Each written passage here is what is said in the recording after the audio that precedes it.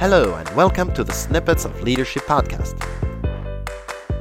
When exactly do you know when to give directive feedback or when to give coaching feedback?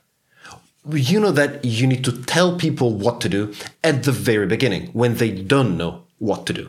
You basically give them feedback so you can inform them of the processes they need to follow, the skills that they need to build, etc., etc.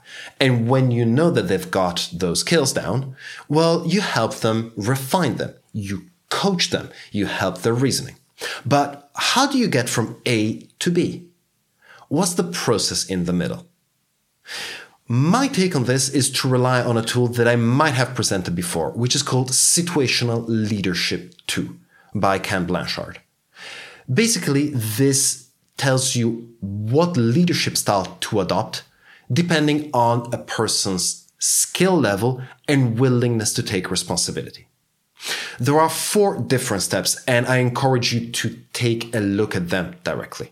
But based on where this person is, with the beginning being completely unskilled and not willing to take responsibility, and the end being skilled and willing to work independently, you can choose what amount of directive feedback to give and what amount of coaching feedback to give.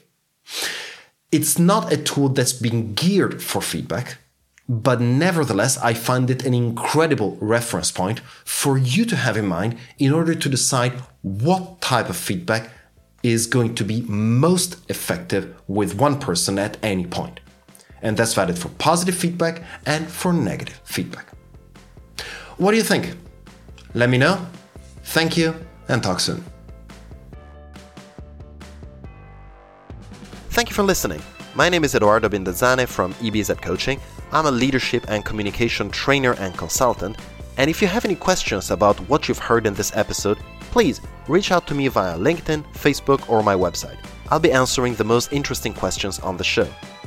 And if you know someone that will benefit from this type of content, please make sure you recommend this podcast to them. Thank you, and see you next time.